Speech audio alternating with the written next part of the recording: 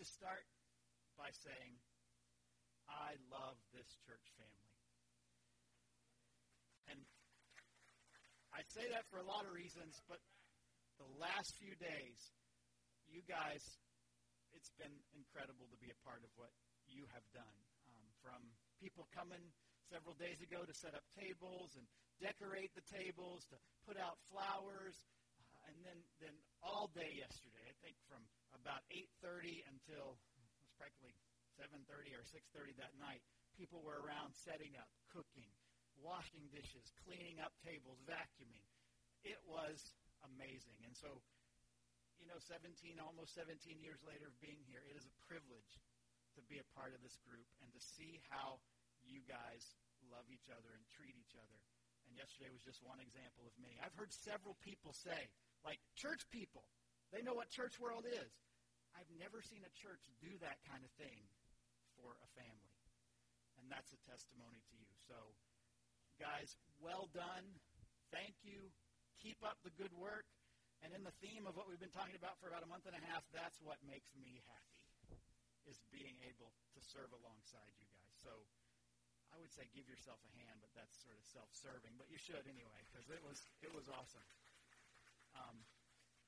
By the way, I don't know, Denise put that on Facebook, not those exact words, and so I told her last time, really, you put that? I was going to start my sermon on that. Now everybody thinks I stole it from you. So for the record, I didn't. It just means we were thinking the same thing, I guess. So anyway. We've been talking, as I just said, for a long while about this idea of happiness. How can you have happiness? How can you find joy and contentment in life? And we've looked at a lot of different ideas, and we're going to try to kind of wrap some things up today. And I think it'll bring together some of the strains we've been looking at over the last 4, 5, 6 weeks. I don't even know how long we've been looking at this. But one of the things that I want to say today is in many ways not what you would expect and exactly what you would expect. It's not what you would expect because it doesn't seem like logically A plus B would equal C. But it's exactly what you would expect because it's the kind of thing you hear a lot of times in church. So how do you reconcile that kind of tension? Is it exactly what you should expect, and so you should kind of dismiss it? Because, let's be honest, sometimes we hear stuff in church and go, oh, yeah, that's that. Or should you go, okay, that doesn't make sense, so it must be true. Do you know how often Jesus turns the economy of what we think about upside down? And this is one of those places. We have this way of thinking that this is how life works, and then Jesus steps in and says something, and we're like, wait a minute, that's sort of backwards. Like he would say something like, the first will be last, and the last will be first. Wait a minute, Jesus. I've been in line. When I was in elementary school, I always wanted to be the line leader. When I was in line leader, I was line leader. I wasn't at the end. I was first. The first shall be first. Amen. Not the first shall be. But he says stuff like that. And this is the kind of thing that we're going to see here today. And what it boils down to is this. If you make life all about you, you will never be happy. A lot of people try to make life about them. What can they pursue? What can they consume? How can they act? What can they do? What are the experiences they can accumulate? What's the wealth that they can accumulate so they can have the right thing? In fact, we look at things and we kind of say, well, if only I had, fill in the blank. What are some of the things? If only I had that guy's income, I would definitely be happy. Or if only I had that family's home. Man, it's so crowded in my. Look how big that is. If only I had that couple's kids.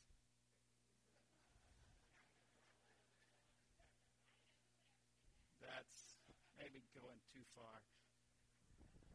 If only my husband looked like him. In fact, no, I won't say it. Paul, you still win, Paul. Last night, I don't know how it came up. Paul and Marie and Denise and I were finishing up some things, and movie stars came up, and one of them was mentioned, and one of the ladies said, oh, he is good looking. And I said, wait a minute. Now, Paul, who do you think's good looking? Let's have fun. He said, my wife.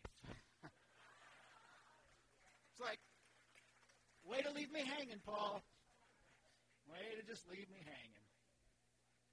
But it was Go home a winner, I think is what he said. So, we look at things and we say, oh, if only I had this. And really, if we could, we'd sort of grab a little bit of this person's life and grab a little bit of that person's life and grab a little bit of that person's life. If I only had hair like...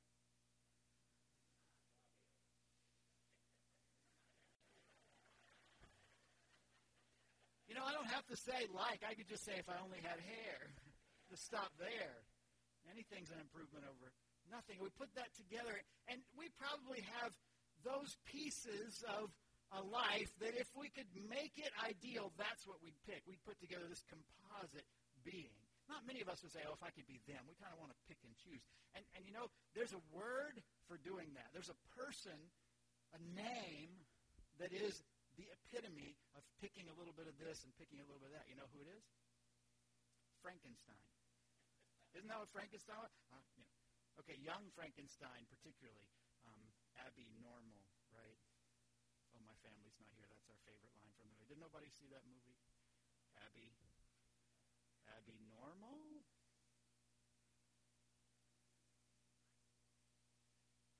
Moving on, yeah. But, that's the idea. And we would do that in our life. We would kind of pick and choose how we do it. And it will not work because all of that is somehow making it about you. And the biggest irony of all is some of the people that you say, oh, if I could have that person's this, are looking at you and saying, oh, really, I want what they have. I wish if I could have their this. So it's just odd. And the other reality is when we look at some people that are maybe happier than us, seem to have more fulfillment and contentment in life, they are the kind of people that we wouldn't say, I want there. Because maybe they're not as wealthy or don't make as much money as you, or maybe they don't drive as nice a car, don't have all the trappings that you're looking for that you would think, oh, if I just had that, I would be happy. And so when we pursue that sort of thing, when we think, if I just keep consuming, if I just find the stuff that I want, if I make life all about me, finally I'll be happy. You will come to a dead end every time. It will lead not to fulfillment, not to happiness, but to quite the opposite. So in fact, here's the point. Here's the thing that doesn't make sense on the one hand, but makes perfect sense because of where you are. If you want to be happy, the number one way to be happy is to serve others. Now, I told you it makes sense because you're in church, and the church is always looking for people to do something, aren't we? Seems like we need volunteers in the nursery. We need volunteers here. And you say, of course the preacher would say, it's going to make you happy to serve others. But if you don't want to take my word for it, let's talk studies. You can go and use that wonderful search engine of choice, probably Google or Bing or Yahoo or one of those, and just Google the link between happiness and volunteering, or happiness and service. And you will find study after study after study shows there is a verifiable, a demonstrable link between those who are happiest and those who serve. In fact, the careers that are listed as the ones that have the greatest fulfillment, the top 3 of the top 4 categories are careers that care for others, teach others, and protect others. You can figure out what those kind of careers would be. We have a lot of people in this room that are in one of those areas of their career path. And those career paths that do that, it's not about how much money they make. As long as they have enough to kind of have the basics of life, food, clothing, and shelter, the more money they make, they don't get happier. It's just the fact that in those career pursuits of serving and protecting, or serving and teaching, or serving and caring for others, people are naturally the most fulfilled and the happiest because they're all about not themselves, but giving themselves away. The University of Chicago did that study. There was a study in the United Kingdom where actually they studied studies. Apparently you can do that. You don't have to do a study. You just find a bunch of studies that you can study. And they pulled together about 30 or 40 different studies over a couple of decades about happiness and volunteerism, happiness and the link. They said, what is the link? And they found that if you regularly volunteer, if you regularly find a place to serve others, not like once in a while, but find it on a regular outlet, that in fact the health benefits are you are less depressed, less instance of heart disease, and less stressed. Even teenagers that don't want to help that do it with a bad attitude. Even they have less instance of drug abuse and teen pregnancy. Pretty interesting, isn't it? I find it fascinating. It's like, there's the thing. And on the other hand, those are the negatives, like you don't have those things. But people that volunteer regularly, on the positive side, they have a higher self-esteem, they live longer, their physical health and their quality of life is higher. Isn't that interesting? Those are secular studies. That's not a preacher doing preacher stuff. Those are just secular studies. In fact, there's one article that talks about strategies to deal with cancer particularly. And one of them, in addition to some of the health benefits, one of them is volunteering and mentoring, according to this study, boosted your immune system. Isn't that remarkable? Quite fascinating, you would say. And so in those things, what we find out is one of the best things you can do for yourself is not be so focused on yourself. Now, if the preacher's saying it doesn't work, and if, the secular studies don't work, how about this? Jesus said, are we all good? Okay. You figured I'd get there eventually, right? I actually just went through and looked at links and scriptures about serving others. And there are a bunch of them. Surprise, surprise. I could have spent pages, but I picked out a few just to throw out. Matthew chapter 20, verse 28, Jesus says, "The Son of Man did not come to be served, but to serve and give his life as a ransom for many." Makes sense. That's what he said. Son of Man, Jesus himself, Son of God, King of Kings, Lord of Lords, the second person of the Trinity, the Word that became flesh, that had every right to step on this earth and demand anything from his creation, said, "I didn't come so that you could serve me. I came to serve you and to lay down my life as a ransom." And then he would say to his disciples some of the same things. One that we kind of talked about in passing, Mark 9:35 says this, "If anyone wants to be first, he should be the servant of all." The way to the top is to the bottom. And then he modeled that. Even in his life, one of the most famous episodes that we might think in that regard is tied to the first observance of what we call the Lord's Supper, when as he gathered with his disciples for the Passover before the meal, it was Jesus himself who took off his outer cloak, grabbed the basin, and did that lowest of all tasks, we might think, washed his disciples' feet. He demonstrated, he didn't just say it, but he lived it out in practical ways. We could go on. In fact, I will. Jesus says, Matthew 23:11, "The greatest among you will be the servant of all." So we've got this sort of upside-down thing in the kingdom of God, where Jesus wants us to understand one of the best things we can do is to give ourselves away, to pour ourselves out. That somehow the best thing you can do for yourself is to not do so much for yourself. And then there's another whole category of things we could look at in the New Testament. They're called the one another's. Now, depending on how you count, there's various lists, but if you count, the search I did came up to almost 60. Some of them were the same. Like love one another. You know how many times love one another shows up? It makes me think we ought to love one another. It takes me a while to get it, but there it is. In fact, sometimes in 2 or 3 verses in a row, Jesus will say it 3 or 4 times, just repeating it. Just like, don't miss this one. Love one another. But he would say to forgive one another. That's kind of important. If you've ever had a friction in a relationship, forgiveness does a lot to overcome that. It says, bear one another's burdens. It says to be patient with one another, to serve one another. We've kind of looked at that. And all of these ideas in the New Testament where we're supposed to one another. The idea being, as God's people, it's not about us. It's not about elevating ourselves. It's not about showing our importance. It's not about somehow proving to the world that we're the best. No, rather it's about how we might give of ourselves, empty ourselves, so that someone else might experience what we know. It is not the logical way. It is sort of counterintuitive to how we think of things, but it is the way that Jesus said life works best. The way that he, in fact, himself demonstrated that life works best. Now we can look at this also from a negative point of view, and we're going to do that for just a few minutes. We talked a few weeks ago about sin. We talked a lot about sin a couple weeks in the process of going through this series, and one of the things we said is that sin separates us. It causes a gap, certainly between us and God. When we disobey God, when we sin against God, somehow there's a gap between us. Remember, I brought my whiteboard and drew pictures that you couldn't see because I realized the next day on Monday I walked to the back of the room. I'm like, I can't see a thing that's on that whiteboard.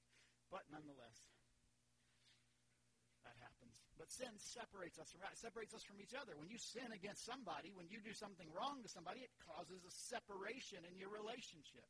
There's a problem there. There's distance there. What sin ultimately does as we indulge in it is not only separates us from others, but it separates us further and further away till we're sort of in our own self-centered worlds, pursuing what we want and after all that we think. It's like we've isolated ourselves because all of our actions have been about us, and sin just keeps telling us, hey, listen, you just need a little bit more. You just need to do this a little bit more. You just need to indulge this a little bit more, and you'll just be happier. We keep doing it, and suddenly the circle of our life gets smaller and smaller, and more separate, and more isolated, and probably more and more miserable. In fact, Paul talks about the kinds of things that happen in that. It's in Galatians chapter 5. These verses are actually going to show up on the screen. I got these in the queue before the service. But in Galatians chapter 5, Paul says, hey, listen, where are we going to start? Verse 19. The acts of the sinful nature are obvious. The sinful acts. We talked about kind of our sin nature, our nationality. You're from the nation of sin. It's kind of how you're born. And because of that, that's just got some negative things. And Paul says the acts of the sinful nature, I don't have to convince you these are wrong. I don't have to convince you these are sinful. They're obvious. And then he lists some just to be clear. Sexual immorality, impurity, debauchery. He goes on and says idolatry, witchcraft, hatred, discord, jealousy, fits of rage, selfish ambition, dissensions, factions, and envy, drunkenness, orgies, and the like. I warn you, as I did before, those who live this way will not inherit the kingdom of God. So he says these sinful things that isolate you and separate you from others are obvious. You know the list. It's a pretty nasty list, isn't it? Not something that we want to spend a lot of time on. I won't bore you with let's define all these in the Greek and see what they actually mean, because I think you know. They're pretty clear. Bad things. And most of those things, one of the reasons they separate and isolate us is because when we pursue those obvious acts of the sinful nature, we begin to use other people, exploit other people, thinking somehow we're going to get pleasure out of it. And we find out in doing that, in using them, we don't get pleasure. We actually just isolate ourselves more and more. And as we talked about that wonderful law of diminishing returns, the more and more we pursue that thing that we think will make us happy, that idea of pleasure, the more we go after it, the hungrier we are for it. Have you ever noticed that? Like we need a little bit more so that we get the same thrill or the same high as we did before. The same amount isn't enough. We build up like a tolerance to that, and we have to go further and further. And most of our appetites function like that. They're never satisfied, and they always drive us to do more. And if we were to go back over that list, we would see all of those would fit in that kind of category, that when we follow that road, thinking that somehow those things, the acts of the sinful nature, are obvious, we'll get happy, we're just going to get more and more frustrated, more and more isolated, more and more empty, most likely. And so Paul says in that list, in effect, warns us against them. Don't go there. Don't do that. The sinful nature, hey, by the way, do you have to teach a 2-year-old how to sin? You know, the hard thing about this is the acts of the sinful nature, they come naturally. But they're not what you were designed to be. When God crafted you, and when God thought of humanity in the beginning, his idea wasn't we would be people that pursue with all of our lives these things. But as sin entered the picture, and as the brokenness of the world it seems like just continues to ramp up, these are the things that mankind has naturally pursued. It wasn't God's design for you. In fact, if you want to see God's design, we need to go back to Jesus, because Jesus is God in the flesh, God incarnate. And he lived out those years on earth the perfect picture of the kind of life God designed for us. And we've already seen Jesus wasn't given to these things. In fact, he was given to the opposite. He was given to serving others, to giving himself away. He didn't come to be served, but to serve. Well, Paul uses that list first, but he doesn't stop there. Aren't you glad? He goes on in the next verse, uses a wonderful word, the word but. There's a change a-coming. Something else is possible. But the fruit of the Spirit is, and then he makes another list: love, joy, peace, patience, kindness, goodness, faithfulness, gentleness, and self-control. Against such things, there is no law. So it kind of sets up this contrast in the midst of this argument in Galatians chapter 5. The acts of the sinful nature, obvious, things that we understand because part of us naturally pursues them, and the fruit of the Spirit, also obvious as opposites of those. But another thing that's obvious about these is they're good. Think about that list: love, joy, peace, patience, kindness, goodness, gentleness, and self-control. A lot of those words make you happy, right? Are you happy when you're in love? I have to say it that way. Not really. Yeah. Does it make you happy when someone's patient with you? Has anybody ever had that happen? No, just kidding. Not that bad. Is it nice when there is kindness? He closes, says, against such thing there is no law. Now, in mind is the law of God, obviously. When the Spirit of God fills you and these characteristics manifest themselves in your life, you're not breaking God's law. But could you imagine if, okay, let's go to Miami and talk about traffic. That's the acts of the sinful nature that are obvious, right? Could you imagine if this afternoon you decided to go to the big city and everybody that was driving between here and there lived by these rules? What would that be like? Heaven? Would you be happy? See, I think we'd need police officers, because they'd have to go to all the intersections and say, one of you guys have got to go first, because you're all just saying, no, you go first. No, you go first. And you're arguing over who gets to go first. I was in the grocery store this week, and somebody behind me had fewer items. And I said, oh, no, you can go ahead of me. I have more items. They said, no, you go ahead. I'm like, okay, is it going to be like this? Maybe they've been to church and they've heard me say this, and they're testing me. So I'm like, no, you go first, really. And I looked at the camera. I said, oh, no. And we could have, no, I do this to people all the time. I let them go in front of me, so, I'm better than you are. No, not really. No, we said, no, you go. And we had this back, and, finally I'm like, you know what? She's scanning my items. Too late for you. I tried. But if you were in a world where these things, love, joy, peace, patience, kindness, goodness, gentleness, and self-control, where those things were the rule of the day, where everybody acted this way, it would be a pretty good place to hang out, wouldn't it? It would be a pretty nice place to live. Probably not. It would be the kind of place we'd want to be. And so Paul gives us this contrast. And if you look at this list, a lot of them are selfless at heart. What is love? Isn't love not like that feeling you feel when you feel a feeling you've never felt before, love? Not like the butterflies in the stomach and, oh, she's so cute or whatever. But the actual reality, verb, to love someone, is at heart a selfless thing. It's to put their interests above your own. It's to act as if they are more important than you, that you seek ways to love, to serve, to support them. And all of you husbands are going, that's right, honey, that's how I treat you, right? Or was that all the wives going? I don't know. That's what we think of. You know, if we were to tell a story, one of the people that's been here before, Bernadette Todd, tells her story. If you remember Bernadette, how many of you know who Bernadette is? Okay, a lot of you. I think she's in Miami. I want to say out of Christ Fellowship Church, might be her home church. But she goes all over the world and tells her story.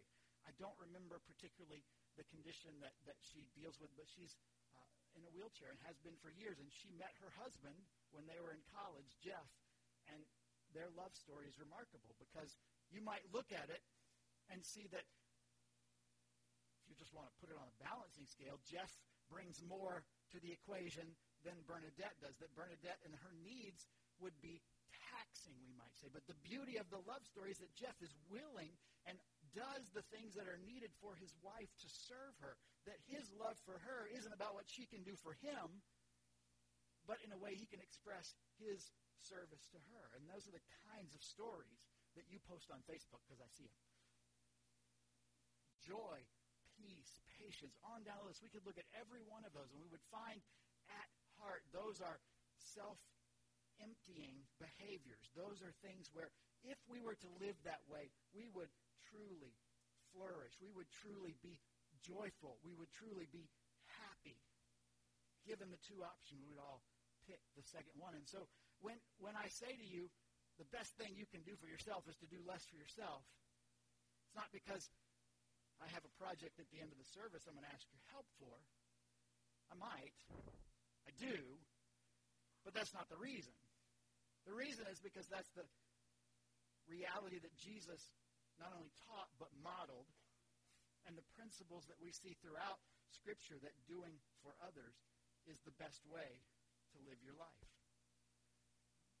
Let's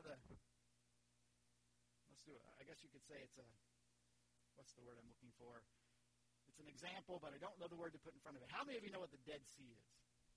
You've heard of the Dead Sea. This is like a raise your hand service. I've asked like 47 questions. Do I do that a lot? I'm kind of bugging myself by doing it today, so I'm sorry if it's bugging you. You all know what the Dead Sea is. It's in Israel, and it's called the Dead Sea because it's dead. Basically, has a high salinity rate. Not a lot of things can live in it. Also therapeutic. There are certain therapeutic things that happen in connection with the Dead Sea. One of the reasons it's dead is because as the water travels south into it through the Jordan River, it doesn't have an outlet. It just goes into and pours into the Dead Sea, but doesn't have a way to get out. And ironically enough, I guess ironically is the right word, the Dead Sea, which is constantly fed by the Jordan River, is also shrinking. You would think that if all it is getting stuff poured into it, it would just get bigger and bigger and bigger, but it's getting smaller and smaller and smaller. In fact, 80, 90, 100 miles north is the Sea of Galilee, which is a beautiful sea that's there. It's a very popular tourist spot. Lots of hotels and resorts around it, as there are near the Dead Sea as well. But the entertainment value on the Sea of Galilee is a lot different than the Dead Sea. And one of the features of it is it has a river flowing into it and then water coming out of it. And that water eventually makes it to the Dead Sea, where it's smaller, smaller. That doesn't make sense. How can a sea that is constantly having water poured into it be getting smaller, while another sea that has water coming in and going out seems to be flourishing? Well, the same way in your life that happens. If all you're doing is having and seeking and sucking up everything around you for you and you and you, it might seem like that's the best way to grow and be happy and enjoy life, but in fact you're going to be just like the Dead Sea. You're going to find that's not a good way. And in fact, you'll find yourself more and more isolated in many ways, getting smaller and smaller and smaller, shrinking rather than growing. One of the things that the 23rd Psalm says is, my cup runneth over. The idea being, God has poured his blessing into me, and it just keeps flowing out. In fact, the tradition with guest in that day is that if you kept filling their cup, they got to keep staying. One of the ways you could say dinner's over is to quit refilling their drink.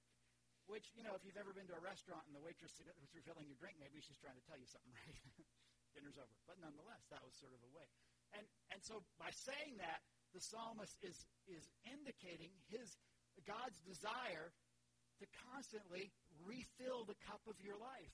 He doesn't push you away. There's no end to his generosity and his hospitality. He is my shepherd. I shall not be in want.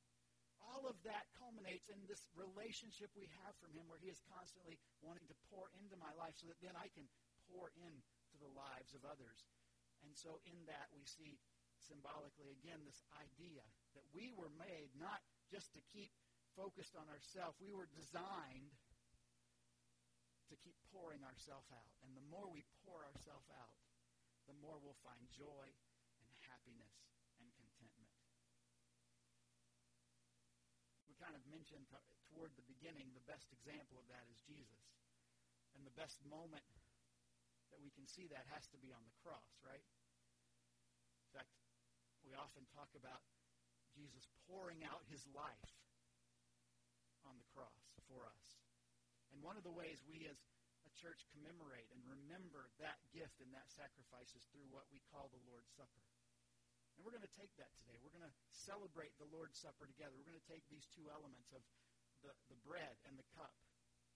And as we pass them and share them and eat and drink, it is the reminder to us of not only the teaching of Jesus, because that's very, very important, but the teaching of Jesus combined with the example of Jesus. I'm going to go with Jesus probably lived a pretty contented life. He didn't always have most. In fact, he said some things that tells us he lived maybe a pretty basic existence. But wherever Jesus went, it sure seemed like people wanted to be around him. And there was activity. And there was joy. Because he, as God's Son, lived out what it meant to give and to serve. And so as we take the supper together, it's a reminder to us. We say we proclaim the Lord's death until he comes.